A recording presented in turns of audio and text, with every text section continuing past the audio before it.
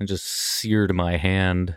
Excellent. Oh, Good thing you don't need that. oh man.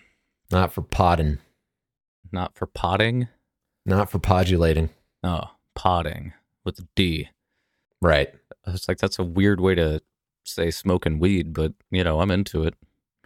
Or potting plants. Yeah, that's where some's minds may have gone. That's where mine went. Are you a potter? Oh, now you're just talking about a book. Potter. You're a wizard, Harry.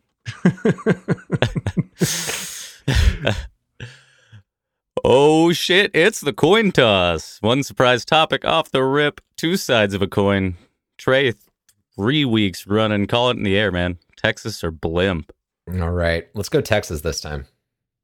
It's blimp. That's 3 weeks in a row. It's been blimp. All right, well, Tarek, do you want the ball?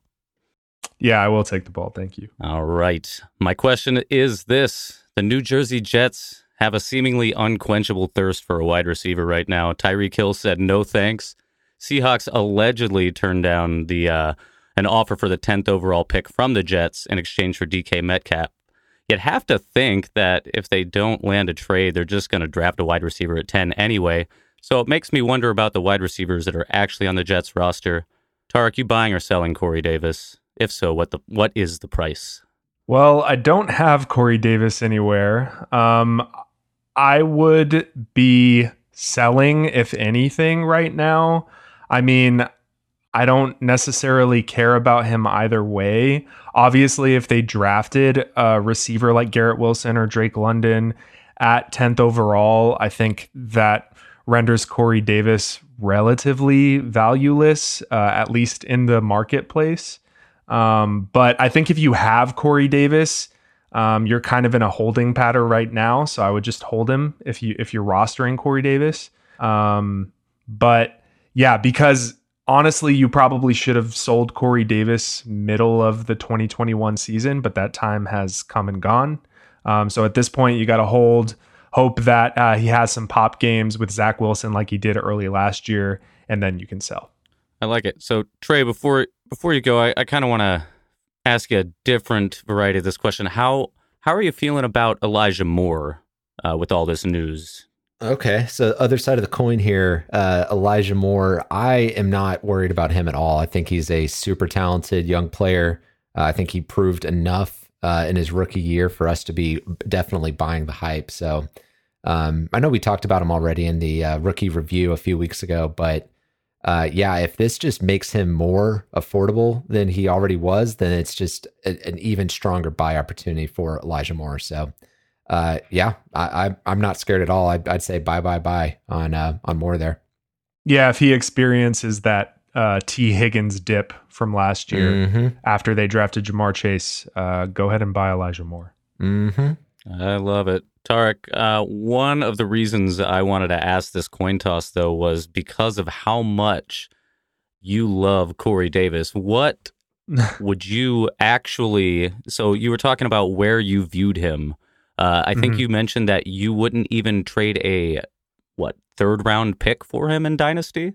Yeah, so just a little bit of context. We were talking about Corey Davis earlier today in our podcast Slack channel. And I would probably trade away a late third for Corey Davis. I went ahead and threw together about 30 to 33 rookies that at this point I would prefer to roster over Corey Davis. So that to me computes to like a mid to late third. Obviously things might change. Last year, after the draft, that third round of 2021 looked a lot less attractive than it did before the draft. So we could see that happen again in 2022. And maybe I'll be more, okay, I'll trade away an early third. But I think, there's just a lot of running backs in that area of the draft that I'd rather have than Corey Davis. Keep Trade Cut has him valued at the 12th pick in the second round. So a little higher than you, but I don't know. That seems a little high, which is crazy because at some point last year, we were talking about potentially his value being around that of a first round pick. So you were. Yes. Yeah, no, I specifically remember this conversation we had because I had recently listened to the Dynasty Nerds podcast, and they were the ones saying like, "Hey, trade a late first away for Corey Davis." Oh my God! And I'm pretty sure all of us, including you, Mitch, were like, "No, don't do that, no."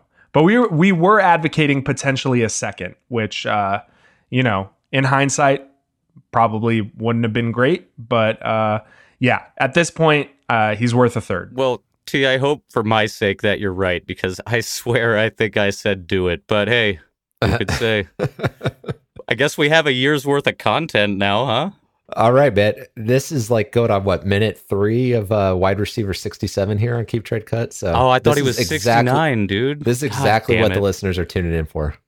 Look, I'll just say, like on Keep Trade Cut, if he's valued at 212, go ahead and look at who number 24 would be on your rookie rank, and I promise you would rather have that player than Corey Davis. For sure.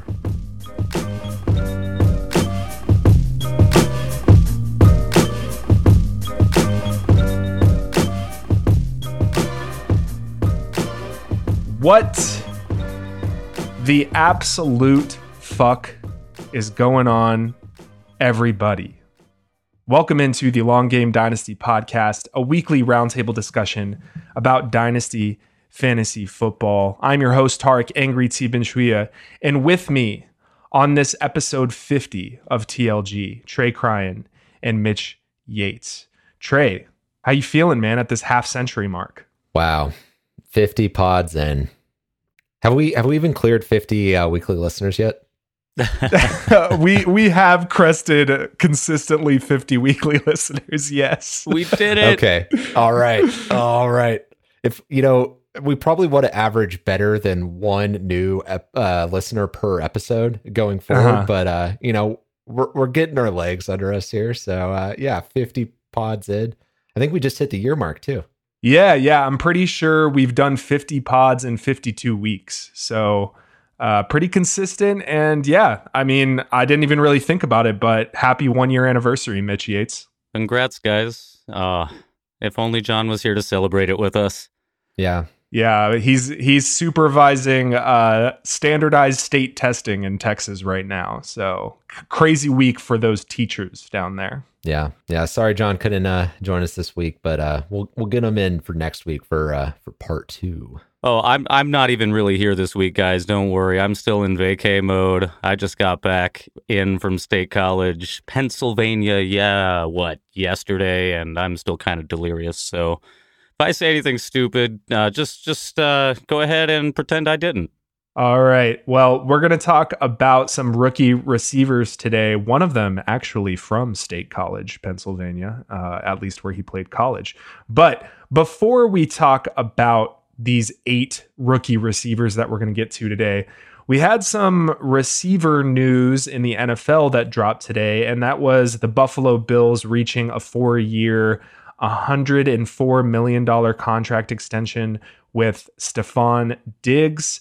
Obviously, one of the best receivers in the league, 28-year-old guy, attached to Josh Allen for the next 6 years contractually. Obviously, I'm sure there's some kind of out in there before then. But Trey, what do you think about this Diggs contract? Does it move the needle for you at all in Dynasty? Yeah, I think it should make you feel a little bit better about Diggs, because he is getting up there in age. So the fact that he's got a 4-year deal that he's attached to definitely gives you a little bit higher floor, maybe a little bit higher job security there. I mean, God, that's is that averaging $26 million a year? That's freaking crazy what these wide receiver prices have gotten up to. I think Buffalo, to me, it just kind of looks like Buffalo wanted to get in there before the prices started getting even higher next year. I think that's smart. So, yeah, I think it's smart because he is, one of the, if not the main engine of that offense. And, when he's getting his plays and getting his work in, then, things are clicking for Diggs, then things are clicking for Buffalo. So it makes a lot of sense to me. I think it makes sense to me too. I don't really think it changes anything. I don't think it moves any needles of any sort. He still had 2 years on his contract. I think that it's nice to know that he'll probably be there in 3 years. Mm-hmm. But with the way the wide receiver free-for-all has been going with the trades left and right, who's to really say where he's going to be in 3 years? So contract suggests he'll be in Buffalo, and I'm into that because he looks great with Josh Allen. So it's fine, but like I don't think your inbox, if you have Stephon Diggs, is going to just start receiving deals for him because of this news, you know? You know, Diggs was probably a sneaky buy last week before this news. This might have removed the sneakiness, but he might still be a value. So I don't know. I need to have another look at the ranks and kind of check where I've landed on him, because it seems a little bit foolish to have him outside the top 10 right now. Yeah, I think he's got reasonably as good a chance as any other receiver to be the wide receiver 1 overall next year, attached to Josh Allen and a high-powered offense. We know his talent, right? You had Devontae Adams moving to, a high volume situation, but not with Aaron Rodgers. You had Tyreek Hill moving over to Miami. So I think the way has kind of cleared a little bit, at least for 2021, for Diggs to be potentially a little bit undervalued, as Trey said. And, Mitch, you had mentioned this in the coin toss, but one of that Seahawks turning down the 10th overall pick for DK Metcalf from the Jets, I kind of related this to the Diggs contract because I expect that DK Metcalf really wants to get paid market value for an elite receiver. So that's going to be $26, $27, $28 million a year.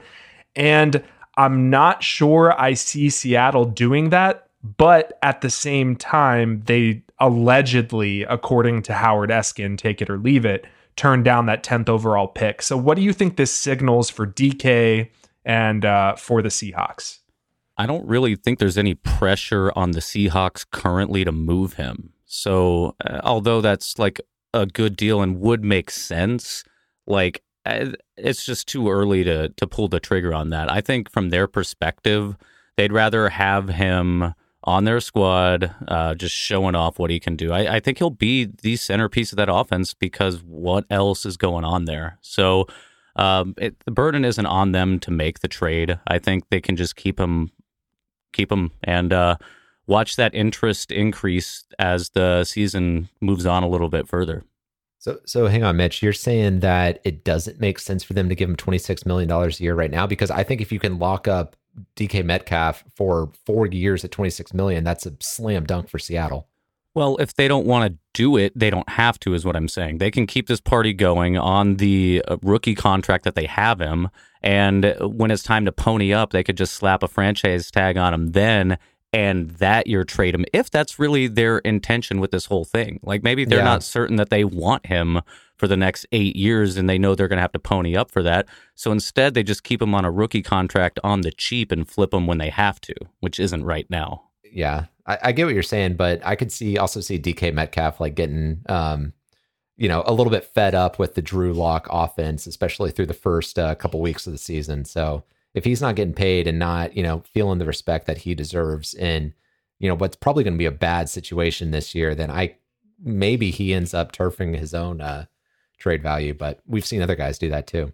Yeah, I mean, Metcalf is saying all the right things on Twitter right now. Like he's gassing up Drew Lock. He's saying he wants to become a leader in Seattle, right? So it seems like he wants to stay there and be there, but we'll just have to see how it unfolds. I am personally surprised that the Seahawks wouldn't take 10th overall for allegedly. DK. Allegedly, I think that's probably the max compensation anybody would offer for DK Metcalf now or into the future, but we'll see how it plays out. This is all speculation. So yeah. Let's get into what we're going to talk about today. So we have, over the last few weeks, reviewed the 2022 QBs, running backs, and tight ends. And now we get into what is arguably the biggest strength of the class, and that is the wide receiver position. So we will devote the entirety of today and next week's episodes to deep diving 15 or 16 receiver prospects ahead of the NFL draft later this month. So quick overview of the 8 guys we're going to talk about today: Treylon Burks, Drake London, George Pickens, Jahan Dotson, Sky Moore, Calvin Austin, Alec Pierce, and Justin Ross. So without further ado, let's kick off this first half. And before we get into Treylon Burks, I want to throw it to Mitch, like we've done for all the other positions. Can you just give us your overall impressions of the 2022 receiver class? Sure can. And this is a pretty fun class to examine, too. Wide receivers are the bread and the butter for Dynasty, so I always spend a little bit more time on these guys than the rest of the position groups. And even though we don't have like an all-world prospect like J. Jeff or Jamar Chase, we do have potentially 4 or 5 guys that could go in the first round. And then a wave of question marks, a bunch of teeny-weeny, tiny dudes that project to go in the middle rounds, and a whole lot of disagreement where everybody goes. So to me, it's Drake London and Treylon Burks, Garrett Wilson, and everybody else, but it's still early in this exercise. So like Tarek mentioned, there are 15, 16 guys that are worth discussing. We're going to dig in and do the heavy listening for the listeners. So let's do it, guys. So this first guy we're going to talk about, Treylon Burks, we've talked about him on the podcast multiple times over the last year. 6'2", 225-pound receiver from Arkansas with a really good production profile and plus athleticism, despite what you might hear out of the combine. So in 2021, his true junior year, he finished with 66 receptions for 1,104 yards and 11 touchdowns. And that Treylon Burks hype really crested in the early offseason. And it's kind of died down a little bit since he ran a bit slower and jumped a bit lower than many expected at the combine. But given that 6'2", 225-pound frame, his speed score is still in the 87th percentile, even after running a 4.55. So, Trey, you flagged Burks in the 2021 preseason as your 2022 wide receiver 1. Has that remained the same here as we get into the month of April? Absolutely, dude. I am definitely still team Treylon for number 1 wide receiver in this class. Starting with the elite name, we talked about this with Trey McBride. Treylon Burks brings that to the table as well. So we got to recognize that for sure. But top guy in the class, and honestly, it was really close between him and Drake London as I was going through and prepping for today. But I'm going to give Burks the edge for a couple reasons. One, you mentioned the college production in the SEC.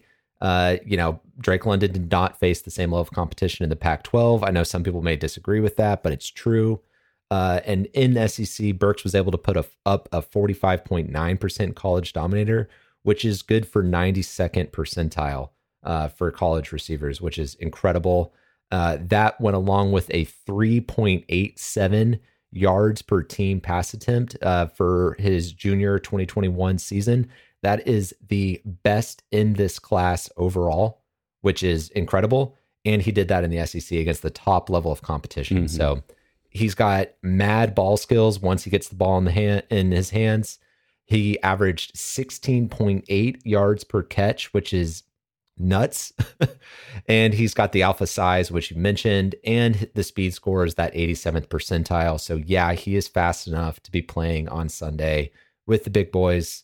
Load me up, man. I would be happy to take him as high as, I don't know, maybe the second pick overall in this draft. Yeah, in a super flex league. Yeah. I'm not mad at that. He's still just as big as we thought he was, and he's still very fast. And, speaking to the speed, he was still, with GPS tracking, hitting like 20, 21 miles per hour on the field, right? So field speed, the guy is fast. 4.55 is still blazing for a guy that size. Mitch, what do you think? Yeah, exactly right, guys. Exactly. So when you watch him on tape, I don't care about these low combine scores, and nor should you. He burnt every team that tried to cover him. So, and he looks kind of slow sometimes too, until he doesn't.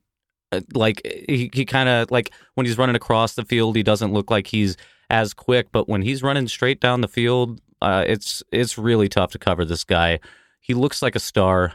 He looks like a star in the making. Now, he's my number 2 wide receiver in this class, and he's my number 2 for 3 reasons here. Reason 1, I'm number 1. Reason 2, he's number 2 because he's the shit. Get it? No. Oh, these are awful. Reason 3. Pretty bad. He's number 2 because I like Drake London more. That's it. But I think it's so close. The alpha potential, it's a slam dunk. He gets drafted in the first round early. He uses his size well. He uses his hands well.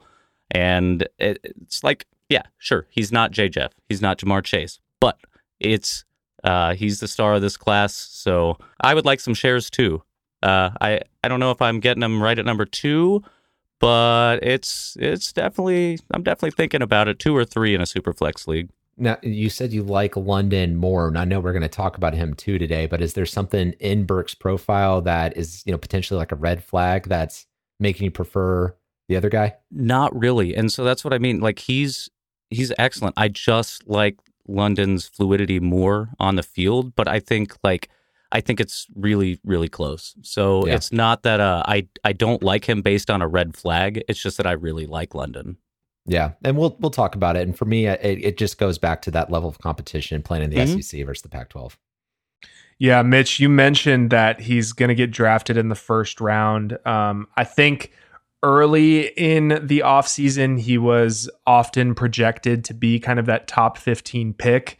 According to like Grinding the Mocks and NFL Mock Draft database, he's dipped a little bit kind of into that 18 to 25 realm. And I see him get mocked to 2 NFC East teams a lot, the Philadelphia Eagles and the Dallas Cowboys. And I would, for dynasty purposes, love both of those landing spots for him, right? If he was kind of that big slot guy, along with either Devontae Smith or CeeDee Lamb, I would be all in on Treylon Burks in those landing spots. So just to kind of give a little bit of preview of what the mocks are saying right now, I think around that 18 to 24 range is reasonably likely, and I like the teams that he would land on there. Yeah, and with any of these mock drafts, man, we know the range on that is really wide, right? So like, let's not be too surprised if it's plus or minus like 10, 20 picks in either direction, right? So if we see him going 10 overall to the Jets, right, like he fills a similar role to a guy like DK Metcalf and AJ Brown, like some player comparisons that he gets a lot. Right. So if there's any fire where there's smoke, to these rumors about the Jets trying to get DK Metcalf, then maybe it's not crazy to think about them going Burks as high as pick number 10. Right. And Burks is seen as kind of a slot weapon at this point right now, but I think he can be used in a lot of ways. And remember when AJ Brown was coming out, he was largely seen as a big slot, right? So if he goes to a situation in which there's already a slot receiver or something like that, that's not reason to shy off of him. I think Burks is a good, highly productive player that a team is going to be able to figure out how to use him on the inside or the outside. Yeah, the only alarming thing that could happen in the draft is if he fell out of the first round. And honestly, that's not really, I don't think that's on the table at all. Yeah, so, what are the odds? Yeah, I don't think that's can't be happen. Good. So, like you mentioned, you mentioned Mitch 4 or 5 receivers in the first round. I'm taking the over. I think there's going to be 6. Yeah. So, like you mentioned, I mean, if he goes 10th overall or 25th overall, it doesn't really. It would surprise me if he went 25th, but it wouldn't really affect my wide receiver rankings. Okay, let's move on to the next guy, another blue chip prospect here. That is Drake London out of USC, 6'4", 219 pounds, shared the field with productive NFL receivers in college like Michael Pittman and Amon-Ra St. Brown, but still produced at a respectable level in his freshman and sophomore year relative to those trend lines that you see on campustocanton.com. Then as a junior, in 8 games, he posts a ridiculous 1,084 yards and 7 touchdowns. So, over 100 yards and almost a touchdown per game, was on his way to a truly special season before that injury.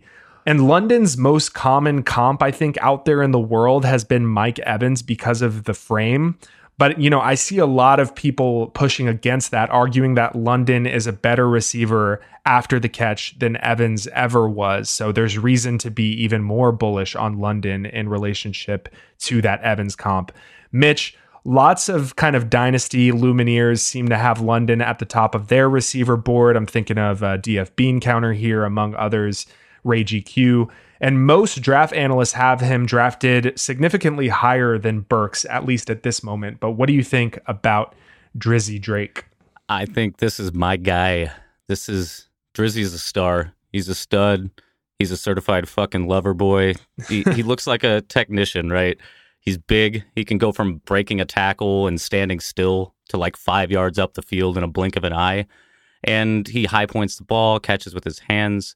He's extremely impressive at finding himself open in the zone. And yes, Trey, I do think a little bit has to do with playing for USC instead of being in the SEC, but he kind of looks like Cooper Kupp did this year compared to the other players on the field. So as in, sometimes you were wondering why this guy was so goddamned open all the time and just being fed.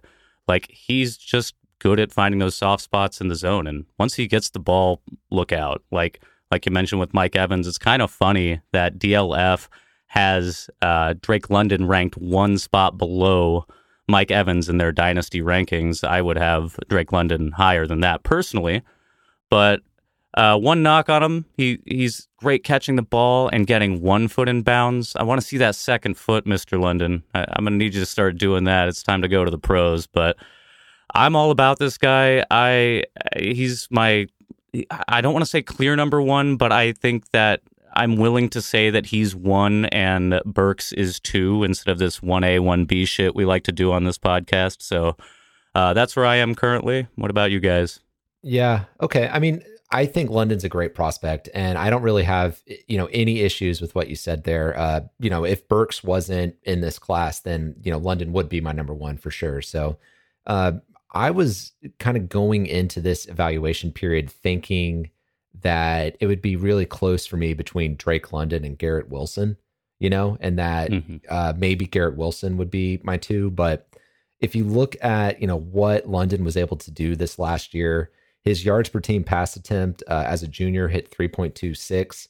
That was better than Wilson's best season his sophomore year when he hit 3.21. And he took a dip in his, 2021 junior year. So, London doesn't have that blemish on his profile that Garrett Wilson does. But you compare him to Burks, like the numbers across the board, the market share yards dominator is about 10 percentage points lower for Drake London. It's about 30% versus 40% compared to Burks.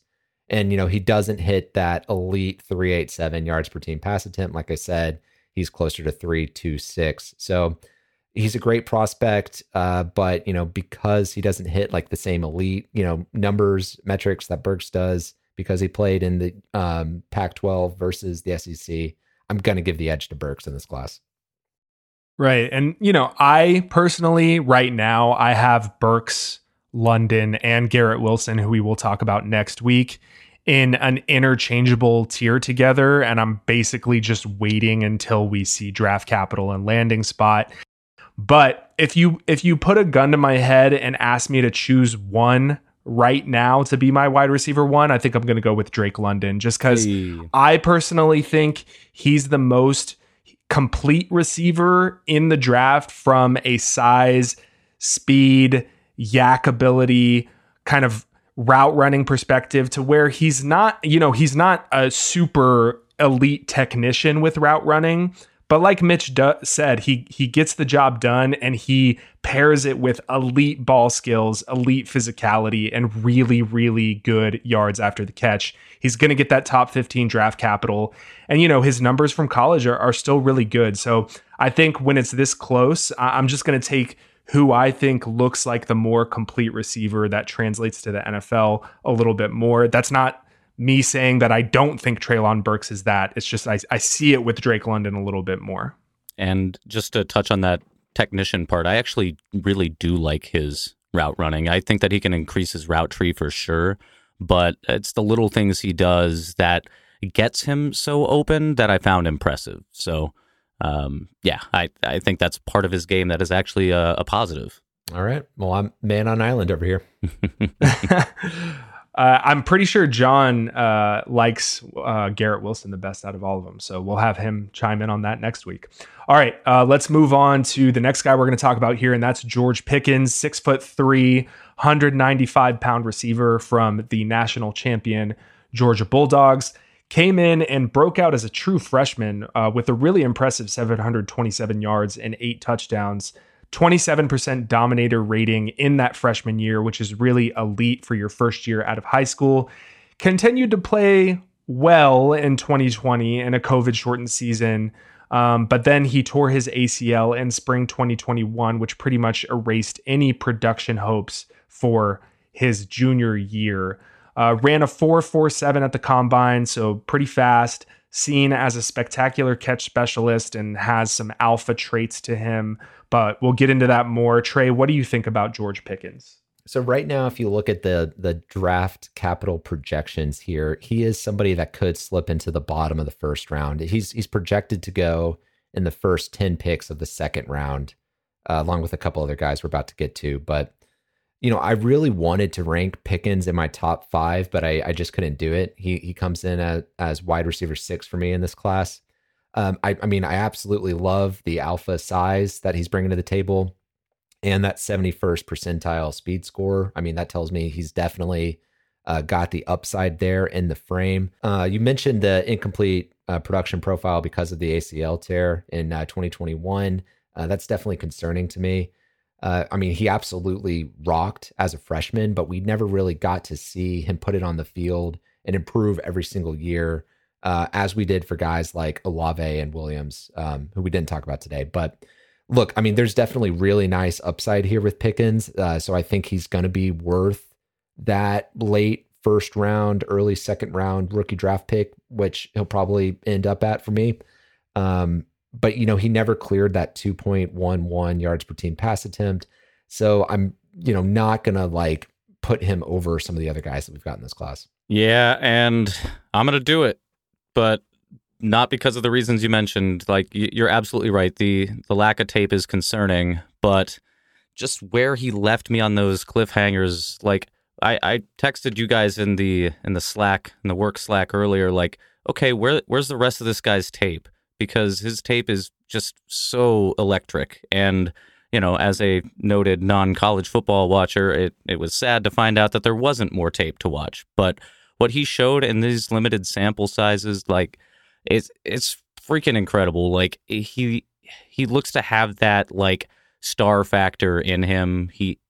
I don't know. It's a hunch, right? Because what else can you go off of without the rest of the information here? Right now on DLF, he's going right sandwich between James Conner and Miles Sanders. I like that. I think that's perfect. I think I'd take him there. He's one wide receiver behind Michael Thomas and Allen Robinson. And he's behind guys like, or ahead of guys like Brandon Cooks and Kadarius Toney. So, okay. I think I like Pickens better than all those guys. Yeah. So that range there is a little too low. I agree. And, yeah, like I said, I mean, I don't know what else to, I can't really cite any other things for a player with such an incomplete profile, but yeah, Tarek, go ahead. Well, I have a question for you, because you said he seems to have like star traits. What does that mean to you? What is a receiver with star traits? What does that look like on tape? So I guess the way I'll answer that, I'll compare it kind of to the way Jamar Chase handles his business in the NFL. When he gets the ball, you can tell that, like, this is what you've game planned for, right? This is the guy that could make anything happen at any moment. And so he just looked like the player that could take it the distance at any time, or he could make these impossible catches. He has that it factor that's hard to define. And like I said, it's a limited sample size, but he's a dude that I feel like could be a number one wide receiver on an NFL team. And that's what I mean by star. Yeah, basically what you're saying is he passes the vibe check. Yes. Yeah, elite. He's elite got star chill vibes. Right. Yeah, he's a tough evaluation because, like we've said, really good freshman year. And then in the sophomore year, like, he plays well, but he deals with really bad quarterback play. But I don't think that's a great excuse for an 18% target share there in his sophomore year, right? But I do agree with Mitch. Like, he's got that dog mentality, and I think grinding to get back for Georgia's championship run says something about that and his work ethic. Although there are some questions from guys like Lance Zierlein about his effort kind of down to down. But early production is doing kind of admittedly a lot of legwork for me here. Right. And I am worried that I fall victim to potential here with not a lot of production to back it up, kind of like I did with Terrace Marshall last year, right? I just think the tools are there, right? And I like what I have seen as well. So he is currently my wide receiver 5, especially if he gets that late first, early second draft capital. But I can definitely see some guys that we're going to talk about later today and next week jumping him if a few things happen on draft day. Yeah, this dude could be like the second wide receiver off the board for all we know. And that's just going to flip everything on the upside down. So these guys are doing deep dives into players like this. So can't wait till draft day. Yeah, and I'll just say it again. I mean, I'm not debating his upside. I'm not debating that he passes that vibe check for sure because he is just dripping with upside. But if you look at guys like Williams and Olave, I slotted them at 4 and 5 ahead of Pickens just because I'm more confident that they're going to hit than Pickens is. Okay, let's move on to our next guy on today's slate, and that is Jahan Dotson, the Penn State Titty Lion, 4-year player in State College. Really broke out as a 21-year-old junior with 884 yards and 8 touchdowns, and that was in 9 games for the COVID-shortened season, but had another really good year in 2021, 30% target share, 2.43 yards per team pass attempt, which is solid. Dotson has a slighter frame at 5'11", 178 pounds, so his 4.43 at the combine looks a little less impressive when you contextualize it with a 36th percentile speed score. Mitch, you were just in State College, so that's something, right? But what do you see from Dotson on film? Yeah, I was just in State College at the Pagula Ice Rink learning how to curl. And yeah, made a cool GIF. I'll use it again on Twitter. Did you see Jahan Dotson at the curling rink? Basically, yeah. I consider myself a friend of Jahan Dotson at this point. And, and because we're such good friends, I don't mind keeping it real. So... shitty curler, great wide receiver prospect. I don't know about all that wide receiver prospect business. I mean, look, he's 178 pounds and looks like it. So one thing about watching him on tape is when he's out there, it constantly looks like he's overachieving. And what I mean by that is he makes easier things look really difficult and difficult things look fucking impossible. But yeah. I'm not very high on this guy because I don't think that he's going to be very fantasy relevant. Like he's a smart player, good hands, good skills, but he doesn't have elite size or speed to rely on. And I think he's just going to be just a guy wherever he goes. So you won't see me with many shares of him. Where do you have him in your ranks right now for the rookie class? Right now, I have him right under Moore and kind of in that tier with Pierce, who we'll talk about later. So you've got like wide receiver 8 in this class? Yeah, he's pretty low. And so I know this is really anecdotal, but this is something I'm actually impressed with. It's like his signature move. Y'all might laugh, but I love this about him. When he's about to get tackled, he tends to, instead of like doing a spin move or step into the side or running away, he just dives at the defender's shins. And I think this kamikaze shit is going to ironically keep him healthy because he's never taken like massive hits. That's fucking hilarious. Yeah, Mitch, earlier when you said that he seems to make easy things look difficult and difficult things look impossible, I thought that was such a good way to describe his film, because when I was watching his tape yesterday and earlier today, it's like he is a master of those like stutter steps on his release. And then the spectacular catches, like that one-handed catch, I believe it was against Ohio State. It's like some of the best catches, singular catches of this class. So I think he's got good hands and ball skills for his size. And I think he can create separation. And right now he's projected for late first, early second round pick. Yeah. I recently saw a mock with him going to the Packers, which would be pretty exciting. But, you mentioned 178 pounds. I am worried about his ability to handle physical NFL coverage because, not everybody that is 5'10", 178 can be Deontay Johnson. In fact, most of them do not become Deontay Johnson, right? Absolutely. Absolutely. And I think if you compare to last year's class, he's kind of like a poor man's Elijah Moore, Yeah, he fits that player comp to Tyler Lockett, right? So it's that sort of like, I don't want to say dynamic beta because I know that's like a taken term out there somewhere in the Twitterverse, but I guess that's kind of what he feels. Looking at the analytic profile, he is a 4th-year senior, right? So he's not an early declare, so that's a ding on his profile. But so is Olave, who is coming out of the same conference, but where Olave really excels over Dotson, and the reason I have him ranked 3 or 4 spots higher is the 3.7 yards per team pass attempt that Olave put up his junior year. Dotson never cleared 2.89. So it's respectable, but it's not that same like elite level of production that would have bumped him up into that top tier or to even make him comparable to Elijah Moore, from last year's class. So he does have a strong dominator. I agree the upside's a concern at his size. I'm right there with you, Mitch. I've got him as my wide receiver 8 in this class. I don't think he's a bad prospect, but there's just guys I like better. Yeah, I think if he gets that late first, early second draft capital, I'll feel reasonably comfortable taking him in the second round of my rookie drafts in Superflex.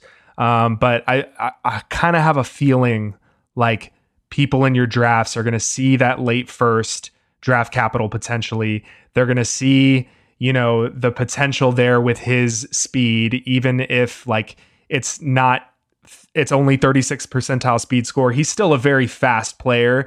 And I think he's going to be a player that people are going to reach on kind of at the end of the first round. That's what I am projecting if he gets that late first draft capital. Yeah, I think he's a bust. I think he'll have a good career, but I agree with you. I don't know if he'll ever be like a difference maker. What I mean by bust, like I said, I just don't think he's going to be fantasy relevant, and somebody's going to see that first round draft pick tag and just swing for the fences and miss. Right. Man, it's early to be saying shit like that, but I think he's a bust. Mic check. It is halftime. Nas, why did you do it? You know you got the mad fat fluid when you rhyme. It's halftime. All right, so there is a handful of Dynasty relevant free agents remaining out there in the ether. So I want to talk about a Wishcast landing spot for one of the remaining NFL free agents. And I'll go ahead and get us started. Will Fuller to the Packers, a familiar refrain. So the Packers tried to trade for him a few years back. And look, he's going to turn 28 in a few weeks, and the man gets hurt, without the aid of PEDs. So I wouldn't be banging the table for him, even if this happened. But I see Will Fuller as a truly better version of MVS. And I think that's good for Aaron Rodgers. It's good for the running backs. It's good for the Packers offense. And I think it'll be good for the receiver that the Packers draft in the first round. So I want to see Will Fuller sign with the Packers. Well, it's either the Packers or the Browns, right? Right. Yeah. Tarek, I like that. I actually, before I read yours, wrote down Jarvis Landry to the Packers. And I think what we need to say is wide receiver to the Packers. Yeah, they need him. That's Seriously. for sure. Mitch, what do you got? I got Melvin Gordon to the Saints. Come on, Saints, make us Javonte Williams fans happy. I think it'd be a great situation for all parties involved, though. Even if Kamara doesn't get slapped with the suspension, this should help Kamara to lose a few touches on the ground and make up for those lost touches by being effective in the passing game like he's used to. Last year, Kamara had a career high in touches on the ground and a career low on receptions in the air. I think the Saints can help him out by alleviating some of that and getting Gordon in there. Gordon's going to lose touches to Javonte Williams anyway if he returns to Denver, so I think that he can come do that sort of job, if you will, in NOLA. So and I like that you called out the Saints because they have proven more than capable of putting up 2 productive running backs at that offense. So yeah, Gordon absolutely. I think you take a step forward in that offense. Mm-hmm. Yeah, I like it. I like it. And I like it for Kamara too. Like you kind of mentioned it here. Like you don't want to be giving Kamara 20, 25 touches a game. You want to give him 13 to 15 super highly efficient touches. Right. And so with Melvin Gordon too, you don't need that Mark Ingram like smash and then Kamara style. Like Melvin Gordon keeps the offense more on task with the similar running style. So if anything, he's just a diet Alvin Kamara. Have I been saying it wrong? Is it Kamara or Kamara? I always say Kamara. He is a diet Alvin Kamara and a better version of Latavius Murray. So I think it would fit really well. All right, Trey, what you got? Oh my God. Yeah, he's comparing him to Latavius Murray. That got me. That was a direct hit. All right, so my guy that I'm wish casting is Odell Beckham Jr. to stay in LA, but not with the Rams. I want him to go to the Chargers because the Rams basically already signed Allen Robinson, and they basically have said they're not, going to give Odell Beckham Jr. that opportunity to come back by making that move. So enter the Chargers, right? This doesn't necessarily seem like the kind of thing that they would do. And, Odell Beckham's coming off injury. He's 29 years old. I don't think he's probably breaking the bank anywhere he goes. But this gives him, I would say, probably the best chance anywhere in the league to, again, showcase his talent, at the one of the best offenses in the league, in the best division in the league, right? So I would say, for his dynasty value, this is probably the best case scenario. And I think it gives a boost to Herbert and everybody else in that offense to have somebody of that caliber drawing coverage away from guys like Allen and Williams. So yeah, Odell Beckham to the Chargers, please. I actually got the third LA team as my spot for OBJ. I think he's gonna just go to the Raiders and just make that division even more dumb. That AFC West. Yeah. I want Prince Odell to come to the Dallas Cowboys. That's my wish cast. You guys can't wish cast my guy. I already claimed him. We just steamrolled your wish cast. Nope, I like it, Trey. Already spoken for. Sorry. All right. Let's kick off this second half. Talk about 4 more receivers. And speaking of more receivers, Sky Moore. Did you guys like that I did. transition? I really did. It's pretty bad. Sky Moore, Western Michigan product. Got a really fascinating profile here. So he's 5'10", 195 pounds. So he's pretty solidly built for a receiver who profiles more as a slot player. Really excellent freshman year while Dwayne Eskridge was injured with over 800 yards and 3 touchdowns. Then he takes a bit of a backseat in 2020 to old man Dwayne Eskridge while still improving his target share in that shortened season. But his junior year is massive, 1,283 yards and 10 touchdowns on the back of a 36% target share, good for a 39.5% dominator rating.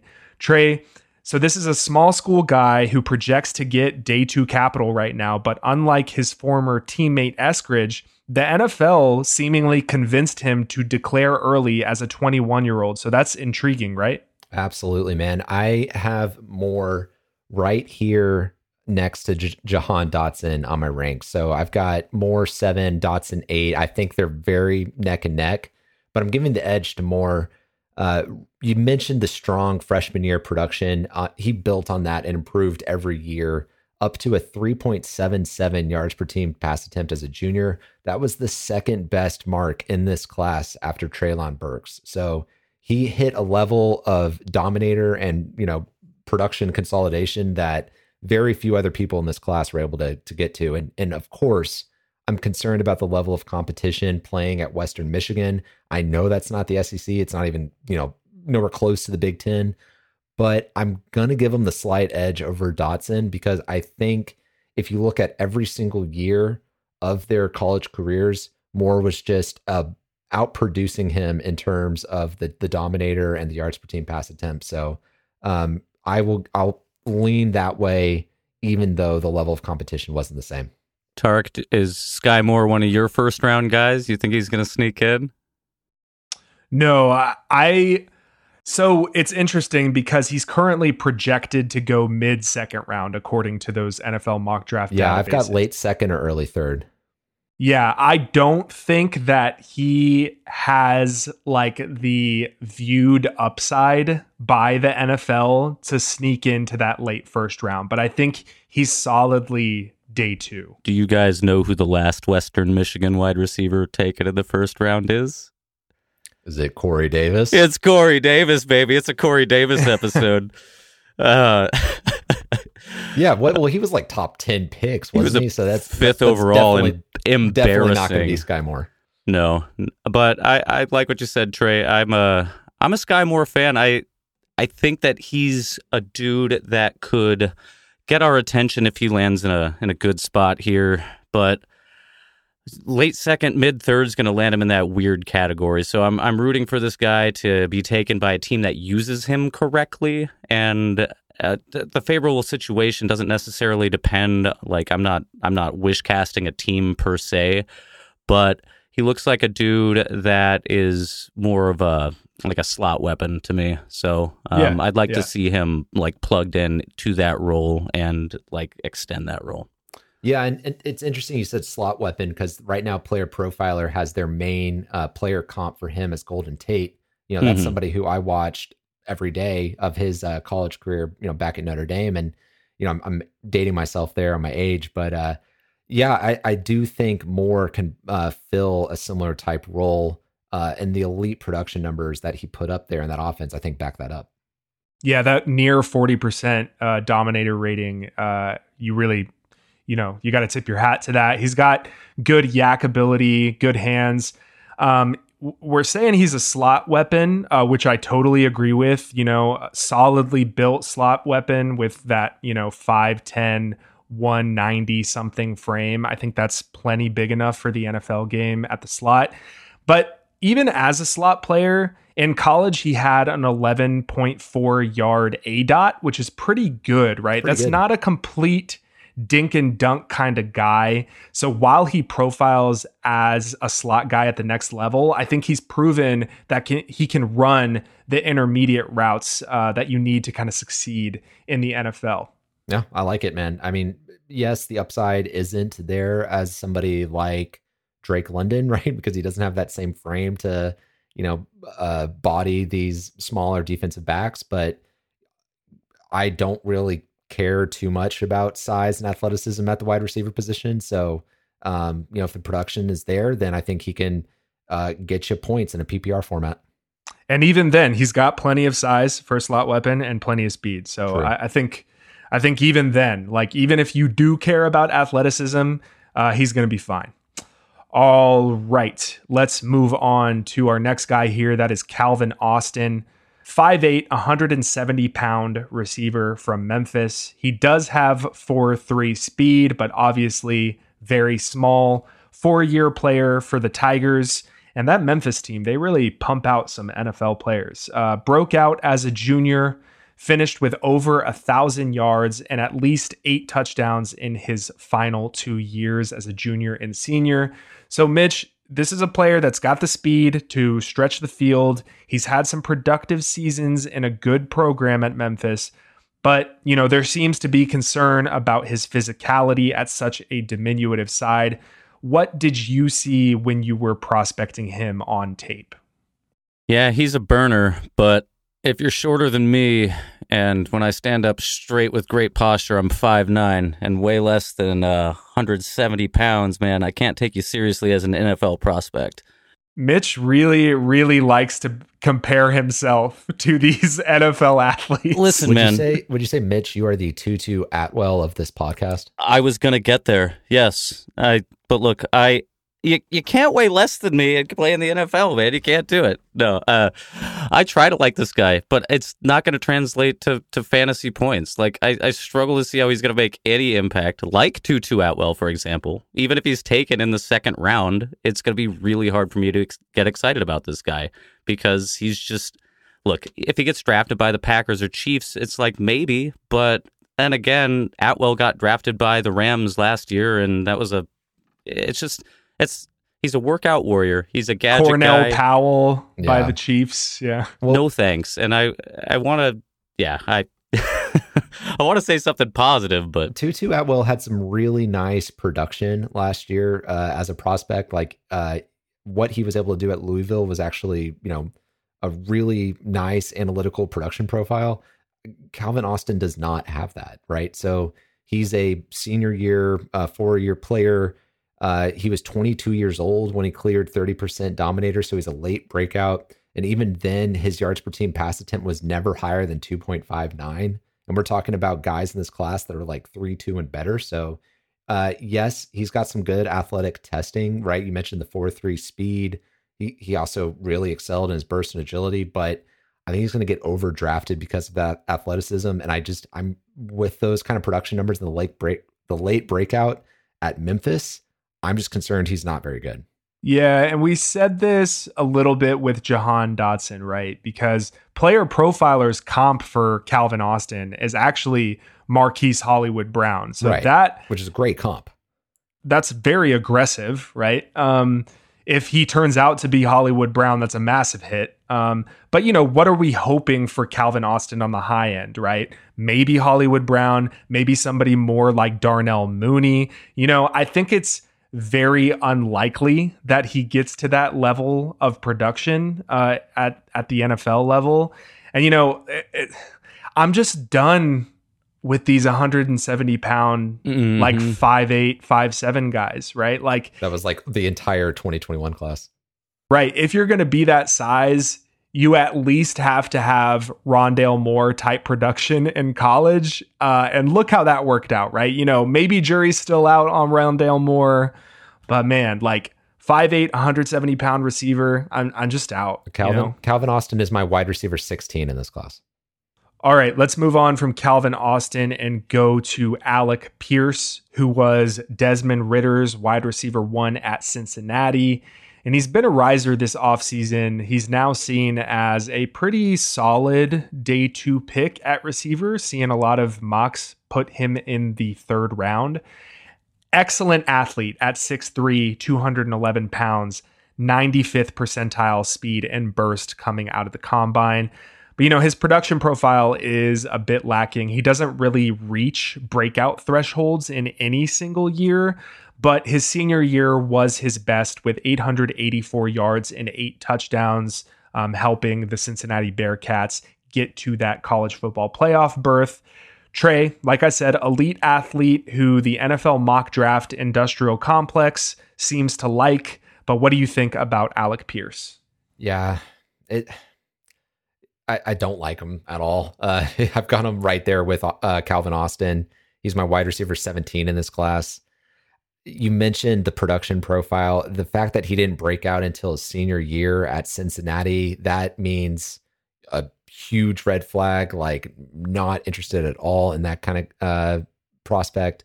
He didn't even hit the same yards per team pass attempt number that Calvin Austin did. By my calculation, he came in at 2.28 for his senior year, which is just fine. And honestly, in doing that at Cincinnati, it's really not very good at all. So yeah, I think the plus athleticism is going to get him overdrafted by the NFL. He will probably go in the 3rd round to somebody like the Patriots. Everybody's going to like get, real horny for him. And I am not going to be one of them. So yeah, count me out on Alec Pierce. Well, here's a few reasons to get horny then. No, I'm with you there. The fake out, Mitch with the fake out. He has potential of rising, and like you mentioned, after the NFL draft, like his profile and like size, speed, it looks pretty good. It's deceptive. So what turns me off the most with him though is the fucking drops. Like he's got the dropsies, and like with all the other issues going on, I don't see that translating to a consistent role in an NFL offense. He'll be like bottom of the depth chart for a while and probably live like a 3-year NFL career, man. I don't know. I'm just not interested in this guy. I just don't see myself going for somebody like this in like the end of the 2nd round. I would need to. It would need to be like the end of the 3rd for me to start thinking about somebody like this. But and don't get me wrong, like if you're going to go for a dart throw wide receiver, like plus athleticism is probably a good place to start. But I don't know. I don't see him falling to that range because I think he's going to get overdrafted. So Trey, I'm with you there. I would still rather have him than the 5'8", 170 dude. Yeah, fair enough. I mean, if it's that close, you might as well go with the guy that's, I don't know, a football player or built like one. Yeah, I just think in the 3rd round, like early 3rd, like even if he falls to the mid 3rd, the way that I am viewing my pre-draft rookie rankings, I think there's going to be a lot of running backs in that range that I'm going to be targeting, right? So I just don't see Alec Pierce ending up on any of my dynasty teams. And I'm honestly kind of hoping he gets late second, draft capital so that it forces other managers in my leagues to draft him mid-second, right? Because I really want to be out, right? Yeah, to that point, I think there's a strategy conversation to be had around, how you should allocate your late round picks like that, right? And, we know that these dart throw running backs have a easier path to returning value than these dart throw wide receivers do, right? So it's totally reasonable to like go heavy on wide receivers earlier on in your rookie drafts and then lean, cuff style running backs later. Mm-hmm. Sure. All right. So speaking of dart throw receivers, let's move on to the 8th and final guy we are going to discuss today. And that is Justin Ross, the Clemson Tiger. He looked like early in his college career, like he was going to be a 2021 receiver class jewel, because in his freshman year, he compiled 1,000 yards and 9 touchdowns, albeit only on a 14% target share, playing with Trevor Lawrence and T. Higgins. Then his efficiency regressed as a sophomore when he led the team in targets even over T. Higgins. Then he required spinal surgery in the 2020 offseason, so he took his junior year off and then elected to return for his senior year after missing all of 2020. And his numbers took a big step back without Trevor Lawrence. And then he just had a horrible combine, kind of adding insult to injury, posting a 31st percentile speed score and a 8th percentile burst. So, Mitch, seeing Justin Ross star in that national championship game back in 2019 might have some people living in the past, but how should we evaluate Ross ahead of our rookie drafts? It's difficult.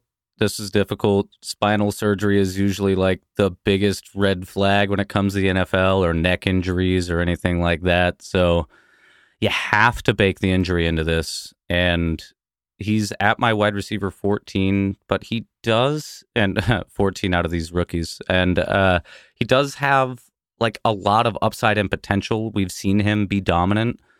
And it's the ultimate lotto ticket in this situation, right? Like we talk about lotto tickets. It's not very often you can roll the dice on a player in the late rounds with this much upside. But I don't know. He's polarizing in the community too. DLF has him as high as 10, others at 20. But I don't know. It's a great story, and I wish him the best, but I'm out. Yeah, I've got him right actually at 14 with you. So I'm in lockstep with you again here, Mitch. The poor testing sucks, because he's really got that alpha frame, the 6'4", 205 size that, kind of makes you think he's got some really good upside, but obviously without the athleticism, that some of that comes into question. That said, I do like the level of competition at Clemson. I know that he was able to still produce and be efficient on the field, sharing snaps with T. Higgins, who we know is good in the NFL, right? So his best season was 2018, so we're definitely living in the past with this guy. But I would think about him as a dart throw, as a lotto ticket. Mm-hmm. But I'm with you. This is definitely in that range where you're probably better served going with a cuff running back or even a tight end. Well, yeah, Trey, but we talk about strategy, like you mentioned it. I would normally err toward a handcuff running back as well, but I think at this, like when you're picking in your rookie draft this late, it starts to kind of be either or, right? So like we've said, we've seen him perform against good competition, and there are reasons to see this guy rise ahead of I guess his best case scenario is actually being a starting NFL wide receiver, as where some of these guys, like some of these gadget guys, we don't even see that as their best case scenario. So maybe we're a little too cold on him, but we'll see what the NFL minds think about this guy. Yeah, speaking of the NFL minds, I think this is the one guy that we've talked about today out of all 8 of these guys that I think is pretty much a lock for day 3, right? I think all the other guys, Alec Pierce, Calvin Austin, Sky Moore, all of them have a reasonable shot to get into round 2 or round 3. I think it's going to be a big surprise if Justin Ross sneaks into day 2. So if he does, I'll feel a little bit more comfortable taking a dart throw on him in the late 3rd, early 4th of my rookie drafts. But if he gets that day 3 capital with all the flags in his profile, even given the early production in college, I'm pretty much going to be out. I think late 3rd is more of a possibility than you're suggesting. Okay. Just based on grinding the mocks right now, he's coming in at 75.9 in expected draft position, which is right there at the end of the 3rd. Yeah. Well, that personally would surprise me given his production and his negative athleticism or minus athleticism numbers. But yeah, I mean, you're looking at grinding the mocks. I'm looking at NFL mock draft database. So, we're skewed one way or the other, but we'll just have to see. Like I said, if he gets into round 3, I'm going to be a little bit more intrigued just because of what he did as a true freshman. And, maybe his athleticism improves as he gets further and further away from back surgery. Like Mitch said, very scary. All right. That is going to do it for today's episode 50 of the Long Game Dynasty podcast. We talked about 8 2022 receivers. Next week, we got 8 more, maybe even throw in a few sweeteners at the end, but we're getting into it. We'll see y'all next week. Bye-bye. All right.